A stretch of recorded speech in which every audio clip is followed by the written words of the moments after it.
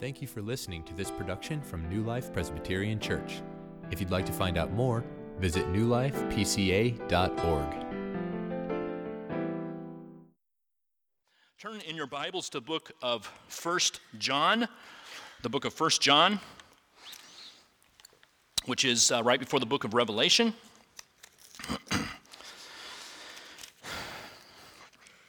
We'll be in chapter 2 today, verses 7 through 11. Big game tonight, of course, Super Bowl.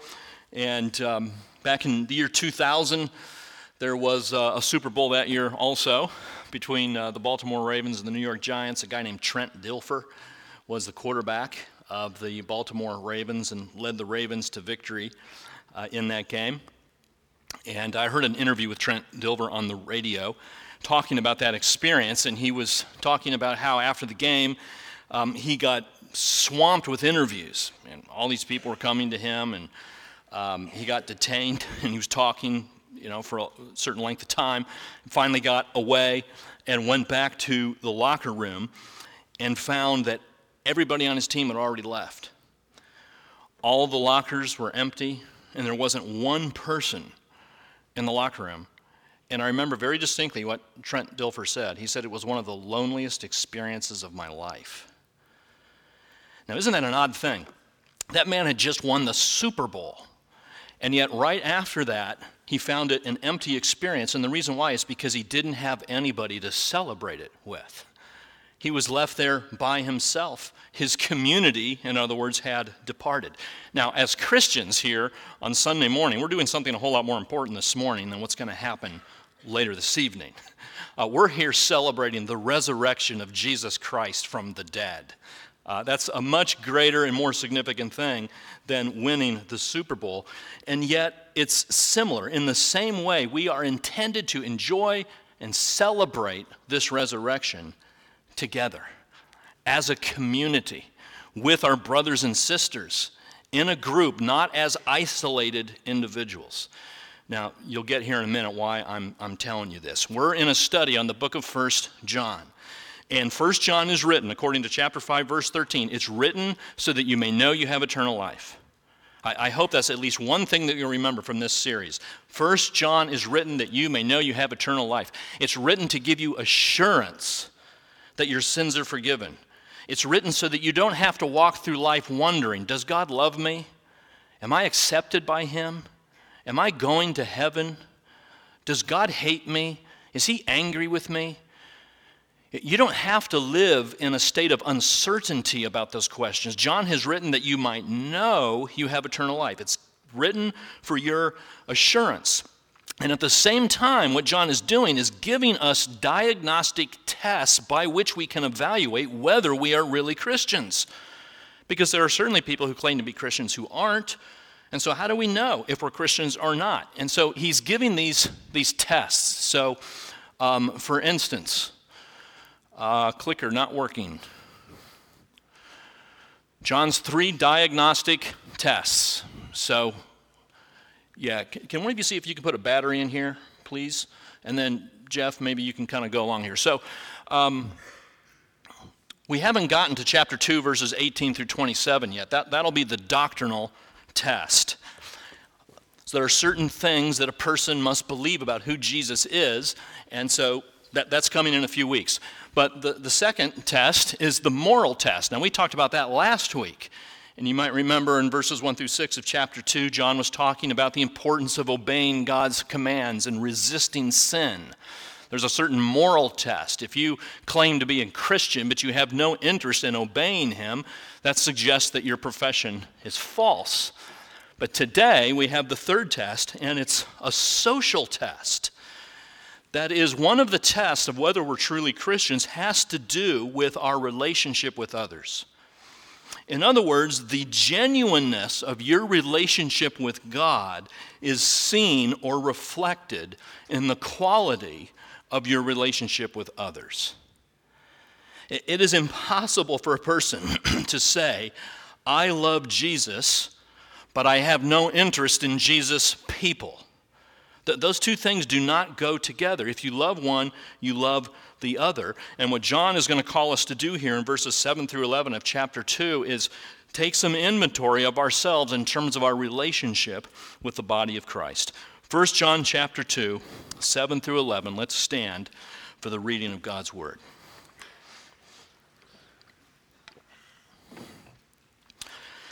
Beloved, I am writing you no new commandment, but an old commandment that you had from the beginning. The old commandment is the word that you have heard.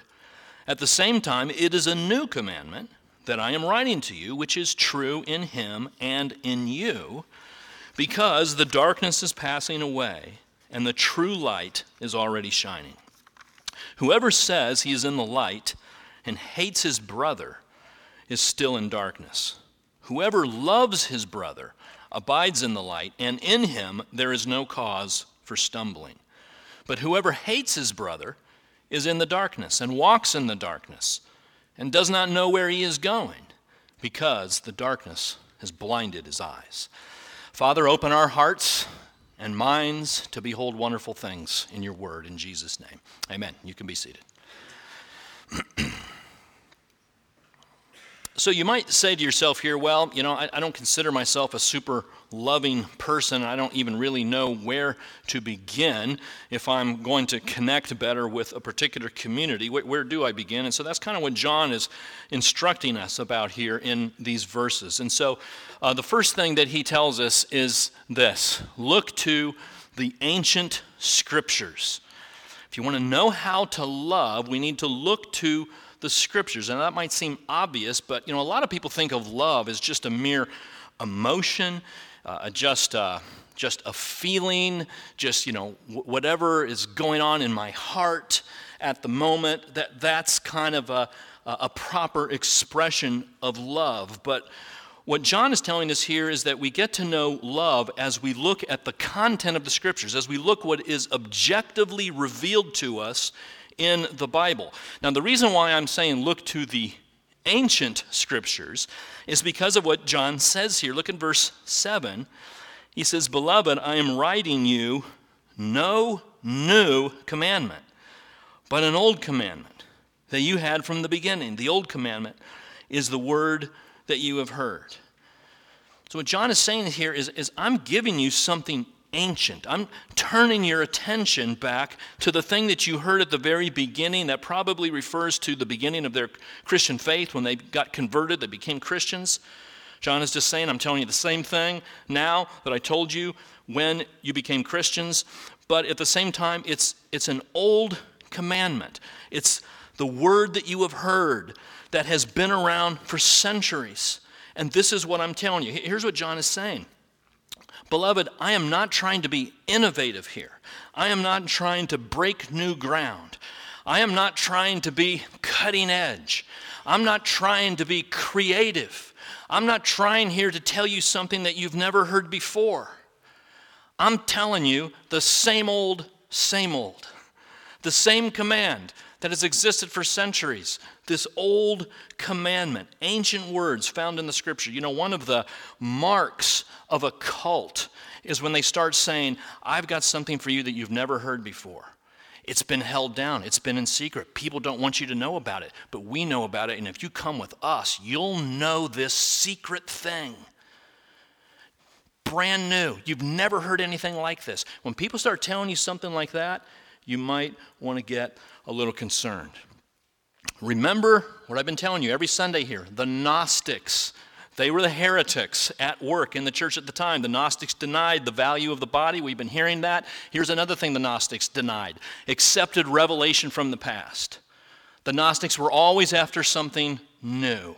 What everybody's been believing is no good. We need something fresh and exciting. And that's probably what John has in mind here when he makes this emphasis on the old commandment. I think we need to hear this as a culture because we live in a culture that is always clamoring for something new. Aren't we? We just have this kind of assumption that if it's old, it's irrelevant, it's dusty, it's antiquated, it's irrelevant, it's useless. The newer it is, the better it is. Isn't that at the root of the compulsion that we have to constantly check Twitter and Facebook. We're scared to death we might miss something. We're scared to death we might not see the new thing. We're worried about what happened in the last 15 minutes that we might miss. I mean, what a job it is to open up Twitter when you haven't looked at it for 24 hours and you got to scroll through everything that's been coming in. I mean, social media can be exhausting, can't it? When we're looking at it as a way to just keep up with what is new, to keep up with the latest thing. A lot of us are just driven by that, as if what is new is always better. I mean, even in reference to the President's State of the Union address, I saw a comment by somebody on social media, kind of a famous pundit, and he said, I didn't even watch the State of the Union address, and it's not because I have anything, it's not a political thing, it doesn't have anything to do with what I think of the President, he said. He said, the only reason I didn't watch it is because I know that whatever he said is going to be forgotten in a week, and no one's going to be talking about it, because they're going to be talking about the latest new thing then. And what happened this week will be old news. There's a guy named Charles Hodge, very famous theologian in our circles here, Presbyterian Reformed circles. He was principal of Princeton Seminary in the 1800s. And there was an event where they were celebrating some milestone that Princeton had achieved. And Charles Hodge said this, proudly, a new idea never originated at Princeton. We've never had a new idea in this place. Now that almost just sounds wrong at the face of it, doesn't it? What? And that's because we have this assumption that new is better. That can't be right, to not want something new. But when you're proclaiming the Word of God and proclaiming the gospel, we're not looking for something new. We want to hang on to what's old and what's been proven and tried over the centuries. And that was Hodge's point. And that's what John is saying here. I'm writing to you no new commandment, an old commandment. You had it from the beginning, the same old thing. Now, what is the commandment? Oh yeah, I don't have my clicker. So here's the commandment. Some commandments that have to do with love. Deuteronomy 6, you shall love the Lord your God with all your heart and with all your soul and with all your might. That, I think, is what John is talking about. The first most important command is love God. That's the place to start. If you want to love people better, you got to love God well. You can't love people well unless you love God first. The vertical love spills out horizontally, but it needs to start with a proper relationship with God, loving Him, because how can you love others unless you respond to the one who created you and knows best how you're supposed to love? He's the one that's going to direct you that way, so you got to love Him first. But then secondly, we see in Leviticus another command, you shall love your neighbor as yourself. I am the Lord. The second command, loving those around you. And the reason why I'm choosing these two, not arbitrarily, but because of what Jesus said in Matthew 22, where he was asked a question, and the question was, what was the greatest commandment? And Jesus says this. He said to him, you shall love the Lord your God with all your heart and with all your soul and with all your mind. This is the first, this is the great and first commandment. And the second is like it, you shall love your neighbor as yourself. That's Deuteronomy and Leviticus that Jesus is quoting. On these two commandments, look at this statement, on these two depend all the law and the prophets. The whole law of God, everything that God commands us to do is fulfilled and summed up in that one command. Love God and love your neighbor. It's hard to overestimate how important that quality must be if the whole Bible depends upon loving. I mean, no matter what it is you do in obedience to God, if it's absence of love, it's basically worthless. So I wonder what it is that you've kind of like called upon God to grant to you, or maybe dreams you've had. Maybe you've asked, oh, God, please, make me a great evangelist, or God, please give me a great and powerful ministry, or Lord God, please make me a great teacher, or please, Lord, give me great knowledge, make me a great intellect. But I wonder how many of you have said, Lord, give me a great heart to love people. Give me a heart that loves people. Thank you. mean, has that ever been a priority in your life, in your ministry? I mean, every preacher wants to be a great preacher, but if you're a great preacher and you don't know how to love people, it doesn't matter. Everybody probably wants to influence people and be highly regarded among people, but if you're highly regarded among people but you don't love them, it means nothing. It's a waste of time. It's hot air.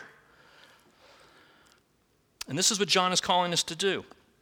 It's an old command, and the way we learn about it and know about it is by looking to the ancient scriptures. Second thing that we see, look to your church family. Here's the way to love, looking to your church family.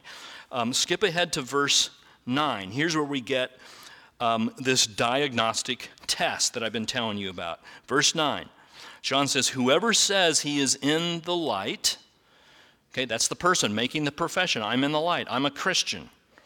I'm the real deal. But if this person hates his brother, that person is, in other words, deceived. That person is in the darkness, it says. He might think he's a Christian, but because he has this animosity toward his brother, and don't get too hung up on the fact that it doesn't say and sister. I mean, certainly we want to include that. Just the emphasis on the male pronoun at that time was much greater, but John certainly has males and females in mind here. But he's saying if you say you're a Christian, but you have hatred in your heart for your brother or for your sister, you're deceived. That's the diagnostic test. That's a sure sign that you're not the Christian you think you are. But then he gives this contrast in verse 10. Whoever loves his brother, however, abides in the light. That's the person who is truly walking in the light. That's the person whose profession of faith is being proven by his or her love for brothers and sisters. This is the social test. The evidence of saving faith is your relationship with brothers and sisters in Christ. So that's the point I want you to see here, is that repetition of the word brother. Do you see that in verse 10? Whoever loves his brother. Verse 9, actually, whoever says he is in the light and hates his brother. Also in verse 10, loves his brother. Verse 11, whoever hates his brother. Do you see the repetition? Brother, brother, brother. What John is talking about is the family of God. Now, certainly, we are called as Christians to love our neighbor. We're called as Christians to love our enemies. But the primacy, the centrality that John has in mind here is our love for the church, our love for our brothers and sisters in our congregation, love for one another sitting right here in this room. That's what John says is the true test of saving faith. There are just so many commands in the scriptures, friends, that you cannot obey apart from the church. You separate yourself from the church, you put yourself in a position where you cannot be a God-honoring Christian. You can't. It's impossible. Because so many of these commands are given to us in the context of the community of faith. When I do premarital counseling, I always tell the people, I always say, I know you're really in love with her, but have you considered that when you marry her, you're marrying her family as well? You take your spouse's family. It's a package deal. You can't have a healthy, good marriage committed to your spouse and completely ignore the family of your spouse. And it's the same thing with being a Christian. You can't take Jesus and not have his family too. It's a package deal. You want Jesus, you get the church. You get brothers and sisters in a local congregation. And that's what John has in mind here. Loving our brother, the difference between loving our brother, hating our brother. Well, how does he go on here to tell us how this looks? And I think we find something that's a little surprising. It was a little surprising to me anyway, about what this love for brothers and sisters looks like. So again, looking at verse 10, whoever loves his brother abides in the light. Verse 11, whoever hates his brother is in the darkness. So this metaphor of light and darkness is being brought back. We talked about this a couple of weeks ago. And The one who hates is the one who is, according to verse 11, not only in the darkness, but because of that, he doesn't even know where he's going in life. He's just stumbling through life because his heart is filled with hate, and the darkness has blinded his eyes, and he doesn't even realize it. It's like when you go to a movie and you arrive late, and the lights are already turned out, and you walk into the theater. Have you ever had that situation? And you've never been in the place, and there's all of a sudden this slope that goes up, and it kind of startles you, and you don't know where the chairs are, and you can hardly see where the people are, and you're stumbling through and tripping, and it's embarrassing. And that's the very simple picture that John is giving us here. The person filled with hate is stumbling through life. But I think it's very interesting that we got this light, darkness metaphor being linked to the difference between loving and hating. I don't think this is pushing it too far, but if we think of it like this, that darkness is basically the absence of light. And so I think the implication here is that hatred, in John's mind, is the absence of love. In other words, hatred is not just an act of aggression.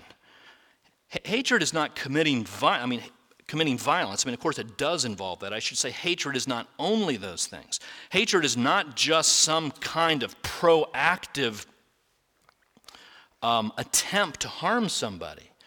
According to John, hatred can simply be the absence of love. That is, a sense of apathy towards your brothers and sisters, a sense of indifference to your brothers and sisters. You come to church and you're with them, you say hello to them, but deep down, you don't give a lick about them. You don't care about them. You're here because you should be here. And you smile when you should smile, but quite frankly, you don't have any interest in these people. What John seems to be suggesting here is that that's not just indifference, that's hatred. It's the absence of love. Darkness is the absence of light. Hatred is the absence of love. It's so interesting, Christians often get called haters today, don't we? I mean, it's a very common word to use for us because of certain moral stands that we take. Interesting also, in the early centuries, the Christians were actually called haters as well, so this is nothing new. There's a quote in an ancient historian who said Christians were called haters of humanity. That was the common phrase used for them because they wouldn't worship the Roman gods. They said Jesus Christ risen from the dead is the only one worth worshiping. And so the Romans just said these haters who won't worship our gods. And now today, Christians get called haters for a different reason. We get called haters because we might take a stand against certain lifestyles or certain moral choices. And so we're called haters. But look at verse 10. It's very interesting. Verse 10 says, "Whoever loves his brother, the one who loves his brother abides in the light, and in him," that is, in the one who loves the brother, "there's no cause for stumbling." The one who loves his brother does not give cause for the person who is being loved to stumble. The person who loves well does not just look the other way when somebody stumbles into sin. That word stumble is very often in the scriptures used for sin. The person who truly loves will not give permission to his brothers and sisters to walk blindly into sin. So somebody comes to you and says, I've been single for a long time, but I've met this person and I'm going to get married. Is the person a Christian? No. But this is my last chance. I'm going to do it. Or a person comes to you and says, I've got some Mormon friends and I've been hanging out with them. I like what they have to say. I'm going to start going to the Mormon church. That actually happened with a person once in this congregation years ago. Or a person says, I'm done with church. I don't like it. I don't like these people. I'm done with it. I'm just going to live by myself on my own as a Christian. I don't need the church. People come to you, say something like that. Here's the pressure in the culture. It's for you to say in response to that, Who am I to judge? Whatever makes you happy. You know, how can I tell you anything different? If that's what you want to do, okay. What John says is, if that's a Christian speaking to a Christian, that's an act of hate. To just allow someone to go stumbling into some sin, that's what verse 10 is saying. The one who loves somebody else doesn't give them cause to stumble. The Christian says, I think that's a bad idea. I think you are rebelling against God. I think this is going to end poorly for you. I urge you not to do that. That's what the Christian, the loving Christian says. Now, when they're talking to people outside the church, that's a different thing. That's another sermon. But we speak to them a little differently than we speak to brothers and sisters in the church. But look what it says here in the book of James. If anyone among you wanders from the truth and someone brings him back, let him know that whoever brings back a sinner from his wandering will save his soul from death and cover a multitude of sins. This is a huge act of love to pursue the person who's wandering away from the faith. So that's the example that John gives us of how we love in the church. Of course, there's a number of other ways that we do that, but that's the one he refers to here in verse 10. So there's one last thing, and that is look to the light of the gospel. As we learn how to love well, look to the light of the gospel. Let me take you back to verse 8 now. Verse 8 is a little surprising, actually. I told you all that stuff about the old commandment and ancient scriptures and looking at what is old, and then John says this in verse 8, at the same time, it is a new commandment that I am writing to you. There is a sense in which the command to love is new, according to John. Now, is this a contradiction between verses 7 and 8? I think the answer is no. Remember what Jesus said back in Matthew 5, do not think that I have come to abolish the law or the prophets. I have not come to abolish them, but to fulfill them. Jesus is saying, I didn't come to get rid of the Old Testament law, to dismiss it, to overturn it, or to abolish it. So there's no dismissal of what is old, but Jesus did come to fulfill them. And so there is a sense in which the command to love in the new covenant, after Jesus has come, lived, died, and has been resurrected, there's a sense in which the command to love is new. There is a newness, there is a freshness to it that didn't exist before. And the newness is seen in two ways. First, it's true in him. Look at verse 8 again. He says, at the same time, it is a new commandment that I am writing to you, which is true in him. The newness of this command is true in Jesus, in the sense that as Jesus has come into the world, he has displayed and modeled love for us like no one ever before and like no one ever since. It's like in the Old Testament, the command to love was in black and white, but now that Jesus has come, it's in full color. I mean, it's even in 3D now. I mean, we've got the full detailed video of what love looks like in the life and actions and teachings of Jesus. Everything that God has in mind that was written in the ancient scriptures as just simply commands has now been enfleshed in Jesus and has walked among us as a real life person who loved exactly how the Father wanted him to love. That had never happened before, and so in that sense, this command is brand new. In Jesus, we have this person who left the throne room of heaven, the comforts of being at the right hand of the Father, to pursue sinners, to come after you, and to come after me. In Jesus, we have a person who knelt before his disciples, his thick-headed, rebellious disciples. He knelt before them and washed their feet.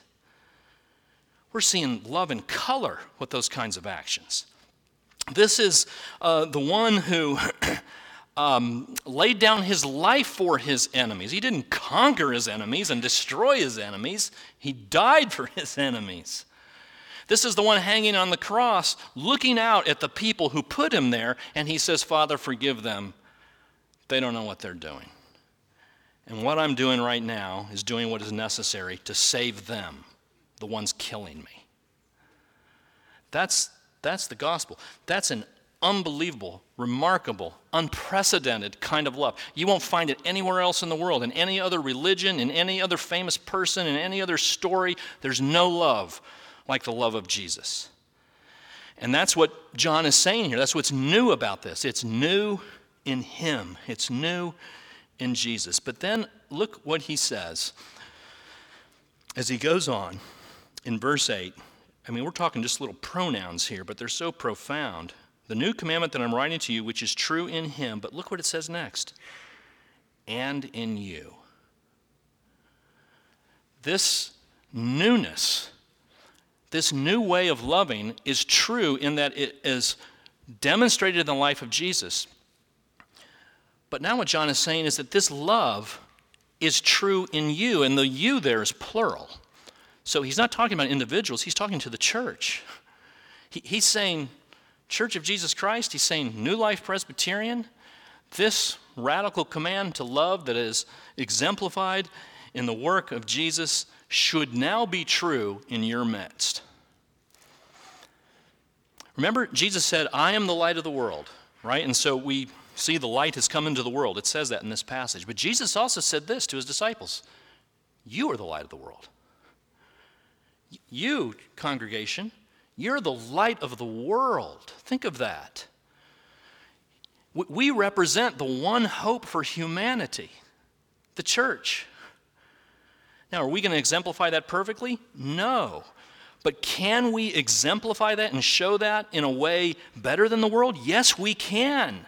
Because Jesus has died to forgive us. We have relationship with our Father. Jesus has ascended to the Father. He has sent the Holy Spirit. He's given us new hearts. The law has been written on our heart. The Spirit lives in us. We're new creations in Christ. We're different. We're changed. We're not like we used to be. And now we are a community of people called to love each other. Primarily so, the world will look and say, truly those people are followers of Jesus. Because nothing else can explain the way they're acting and what they're doing. This should be seen, friends, in the way we as a community, the way we serve one another, the way we listen to one another, the way we forgive one another, the way we pursue one another. People wander away. People come to church for a while, they disappear. Do we go after them? Love does. Love pursues people. Love is seen in the way we refuse to keep a list of grievances against one another. Love is seen in the way we encourage one another. We visit one another. We invite one another into our homes. We refuse to be envious of one another. We refuse to be competitive with one another. We refuse to be jealous of one another. That's what we're called to do, to show the glory of God, the glory of the gospel, and the newness of this love. Friends, we're not going to do it well. We're going to fail over and over again, but there is a promise here that this newness should be seen in us. There's a promise about the power of the Holy Spirit.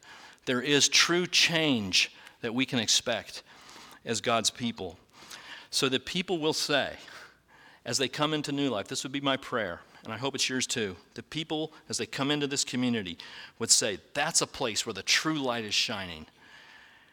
That's a place where the darkness is passing away. That's what we want here. By the Spirit of God, I think it's possible.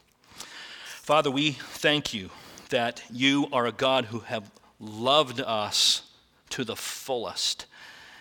Father, fill our hearts with grateful joy that we might love one another in the way you have loved us.